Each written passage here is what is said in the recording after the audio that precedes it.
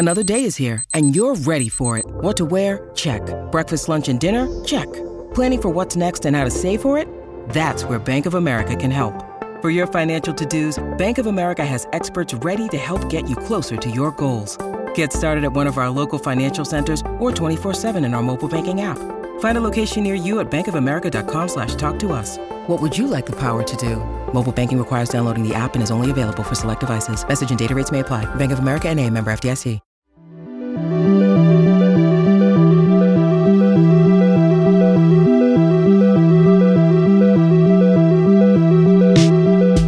Hi, I'm Katie Henriksen, and this is my podcast, Sound Off, featuring conversations with people making music challenging the status quo. Today that means guest Doug Balliet. He's the viola da gamba and baroque bass plus plugged-in bass and guitar member of genre-blurring five-piece oracle Hysterical. Their tagline is part rock band, part book club. And they describe themselves as occupying the fluid space between classically inclined song cycle and art rock concept album.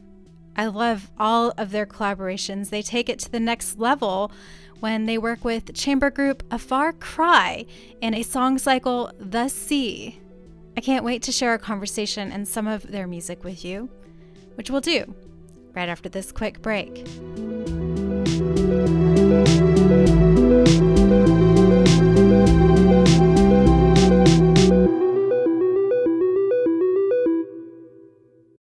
When you need mealtime inspiration, it's worth shopping Kroger, where you'll find over 30,000 mouth-watering choices that excite your inner foodie. And no matter what tasty choice you make, you'll enjoy our everyday low prices, plus extra ways to save, like digital coupons worth over $600 each week. You can also save up to $1 off per gallon at the pump with fuel points. More savings and more inspiring flavors make shopping Kroger worth it every time. Kroger, fresh for everyone. Fuel restrictions apply. This is a very interesting world to be in. I'm wondering if you can talk a little bit about how you came upon that being your sound. I think all of us in Oracle Hysterical have deep connections to the pop world and, really artistically done pop and rock music. I think, for example, we all agree that the Beatles are a huge influence, as they are on everybody. But, something like Abbey Road had a huge impact on me. The idea that you could make a rock album that was a real work of art also, as so much of, especially the late Beatles is. But then on top of that, all of us kind of came to music as trained classical musicians. And fortunately, we're living in a time where you can combine those two worlds. And it's a lot of fun for us to write music with the kind of rigor and attention to detail that you get from the classical world, but not to turn our backs on just the appeal of the more pop and indie sides of music.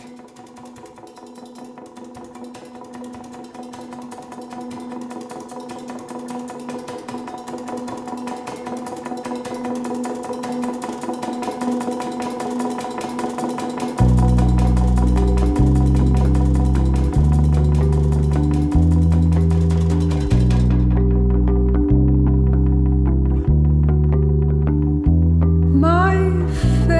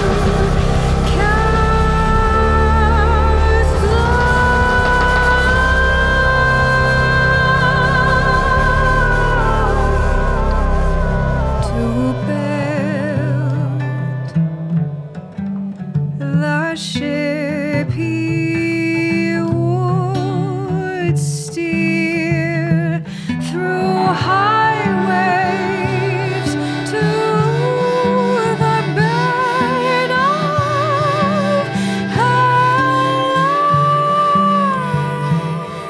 most beautiful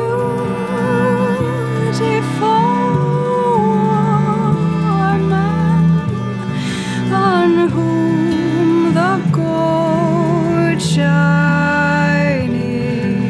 sun casts light.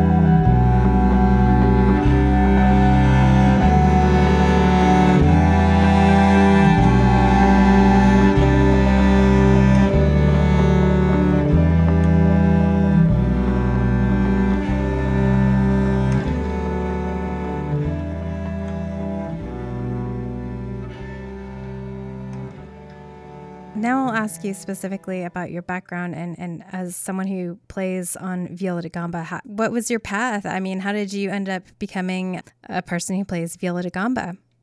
Yeah, sure. I am a double bass player, and I was playing in a symphony orchestra, as a lot of young musicians, young classical musicians, are kind of taught the orchestra is the job you want. And it is a good job.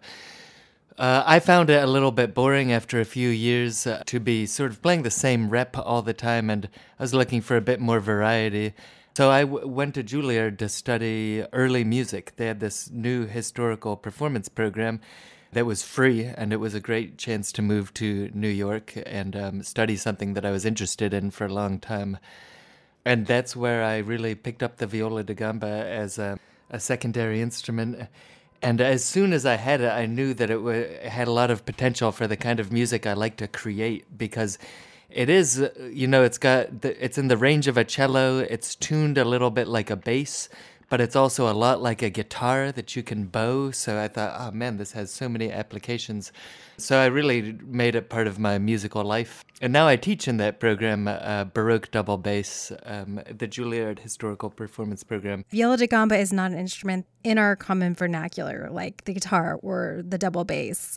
What has it been like to expose this instrument to maybe a wider audience beyond early music?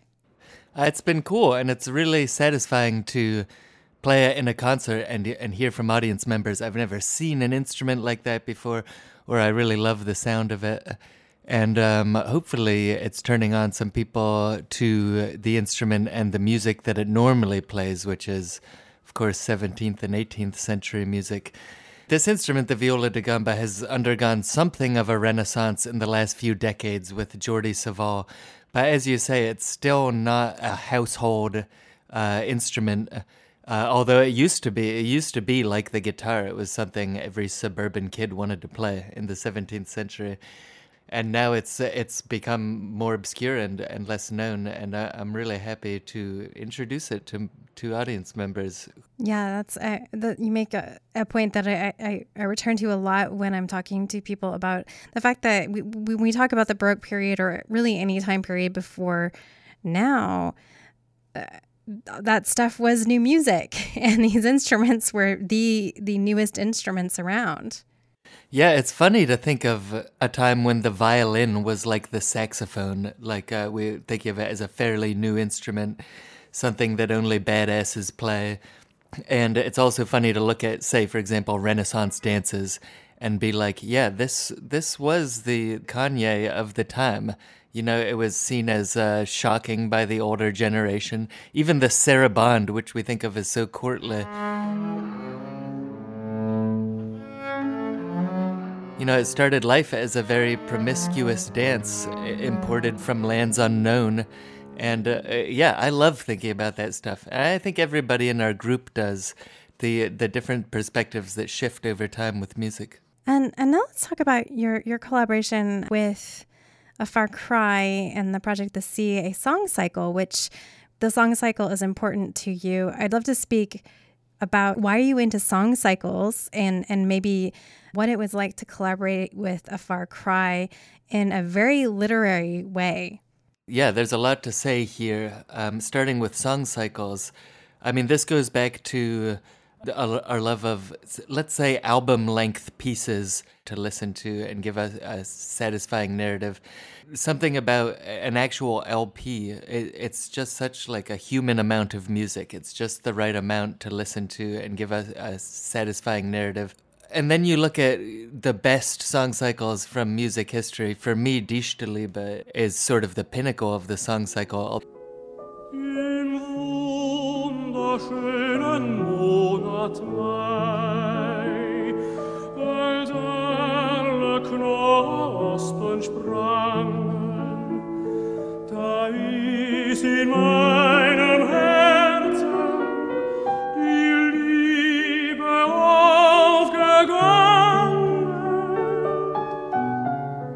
And it's just that sort of semi-narrative journey that you go through, the simplicity of telling a story, in this case with just voice and piano. I think that's been a love of all of us for a long time. Schumann, Schubert, the Beatles, all of these things. And then combine that with Lapham's Quarterly, which is a kind of literary magazine that Eliot got us all into. And they'll publish 4 times a year an issue on a theme, be it exploration or flesh or money or whatever it is, and excerpts from literature all the way from antiquity to essays written specifically for the magazine and everything in between. And we just loved that and thought, is there a way to make a song cycle out of one of these magazines? So we took The Sea and we each took excerpts from it, and in that way combined the idea of a literary magazine on a theme with the idea of a song cycle. And A Far Cry, of course, we're all fans of them. Amazing string players, great people, good friends, a fun hang. So, and they like our music too, which is awesome. So it was a natural choice for a collaboration, and strings make anything more epic. And what I especially like about this song cycle is when you look at an issue of Lapham's, first of all, it's beautiful. There's lots of illustrations, but there's short poems, there's long excerpts, and then there are these infographics. And we really tried to capture the experience of reading an issue of Lapham's in music. Like my piece, for example, Strait of Messina, is this Homer excerpt that's in there, and it's a longer excerpt of poetry, and so it's a longer piece. Brad did a excerpt of Shakespeare, which was quite a bit shorter, and it came out more like a 3-minute song, and he did a few pieces like that.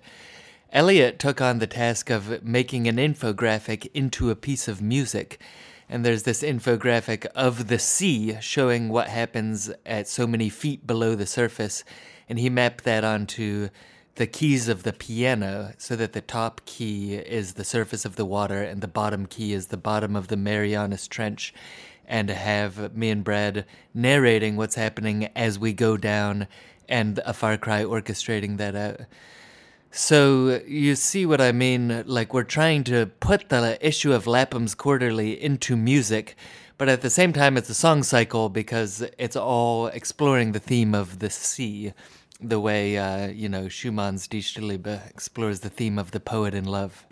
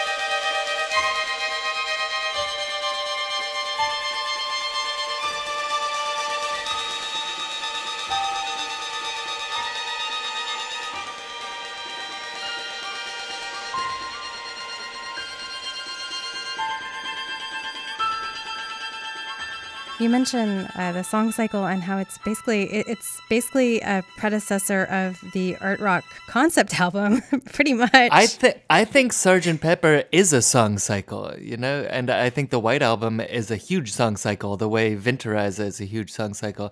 Maybe not every album has a really explicit narrative going through, but not every song cycle by the classical masters had one either. I think there's a big connection there. And then to add that layer, it's like, so it's a song cycle is like an art rock concept album is like a literary magazine. So I love it. Yeah, that's the extension that we're bringing to it. This, like reading Lapham's, it's a little bit like listening to a song cycle in a way. There's another blurb in descriptions of your band as part band, part book club. And obviously this project speaks to that in that you're interpreting a literary journal into a song cycle. But maybe expand on that thought and why literature is so integral to the music that you're making. It's hard to say exactly why, but it seems from the beginning, Oracle Hysterical has always been really drawn to literature as inspiration, as a starting point, as a hook to hang our music on. Call it what you will. But almost every time we get together to start a project, we say, okay, what are we doing? What are we using as our map? And it's been Grimm's fairy tales. It's been Billy Budd by Melville.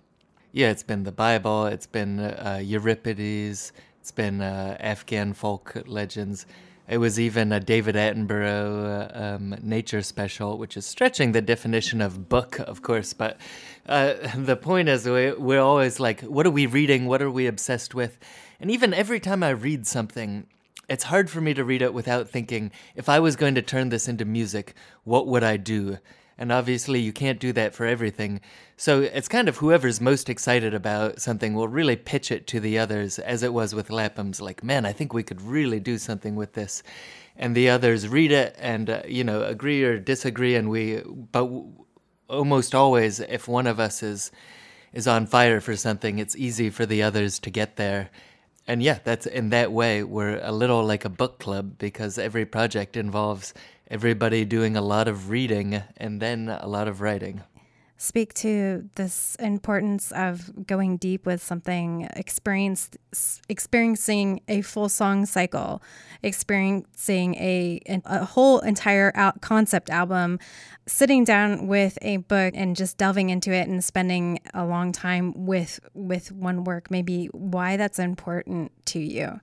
Like I listened to Sam Harris' podcast, and he recently posed a question to his listeners in relation to meditation. When's the last time you sat down and read a book for an hour without looking at your phone or anything? And I do think that was probably a wake-up call to a lot of people. My answer is, like this morning, I really put a lot of value on exactly that kind of, call it meditative or just call it absorption, flow state, whatever it is.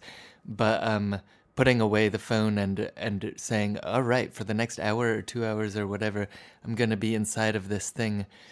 It's like exercising or anything else, or going to church. I don't know. You come out feeling clean and glad for having gone off the grid for a little bit, so to speak. I think that's something a lot of us in the group put a high priority on. It's a natural place for us to start. As for our nebulous sound that kind of falls into the cracks of normal genres, I am happy to be alive at a time when you can write music like that and it's not dismissed because it doesn't fit into a school. You know, the way in the 1950s so much music that was just beautiful or tonal was rejected by the classical world. Oh, it's sentimental. But today there's an audience for any kind of music. And so if we want to write the kind of music that A Far Cry is playing regularly, really classically influenced music, but with a strong streak of the indie rock that we love so much, there's people that like it and are drawn to it. And that's great for us, that we can share it with people who really enjoy it.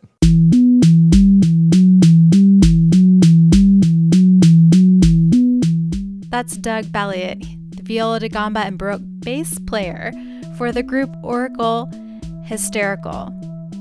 They seem to endlessly collaborate on new recordings. You should definitely check them out at their website, oraclehysterical.com. I'm Katie Henriksen. You've been listening to my podcast, Sound Off, which explores creativity at the intersection of art, music, and literature to dig into what that work and the people making it tell us about art and life in the 21st century. Sound Off is produced solely by me for the Critical Frequency Podcast Network. Now, if you'd like details as well as information about the music featured in this podcast, head on over to my Substack. That's soundoff.substack.com. Lots of details there, playlists, and extras. You can support Sound Off by smashing that subscribe button and leaving a rating at wherever you get your podcasts. Until next time, I hope you continue resonating with that great force of music.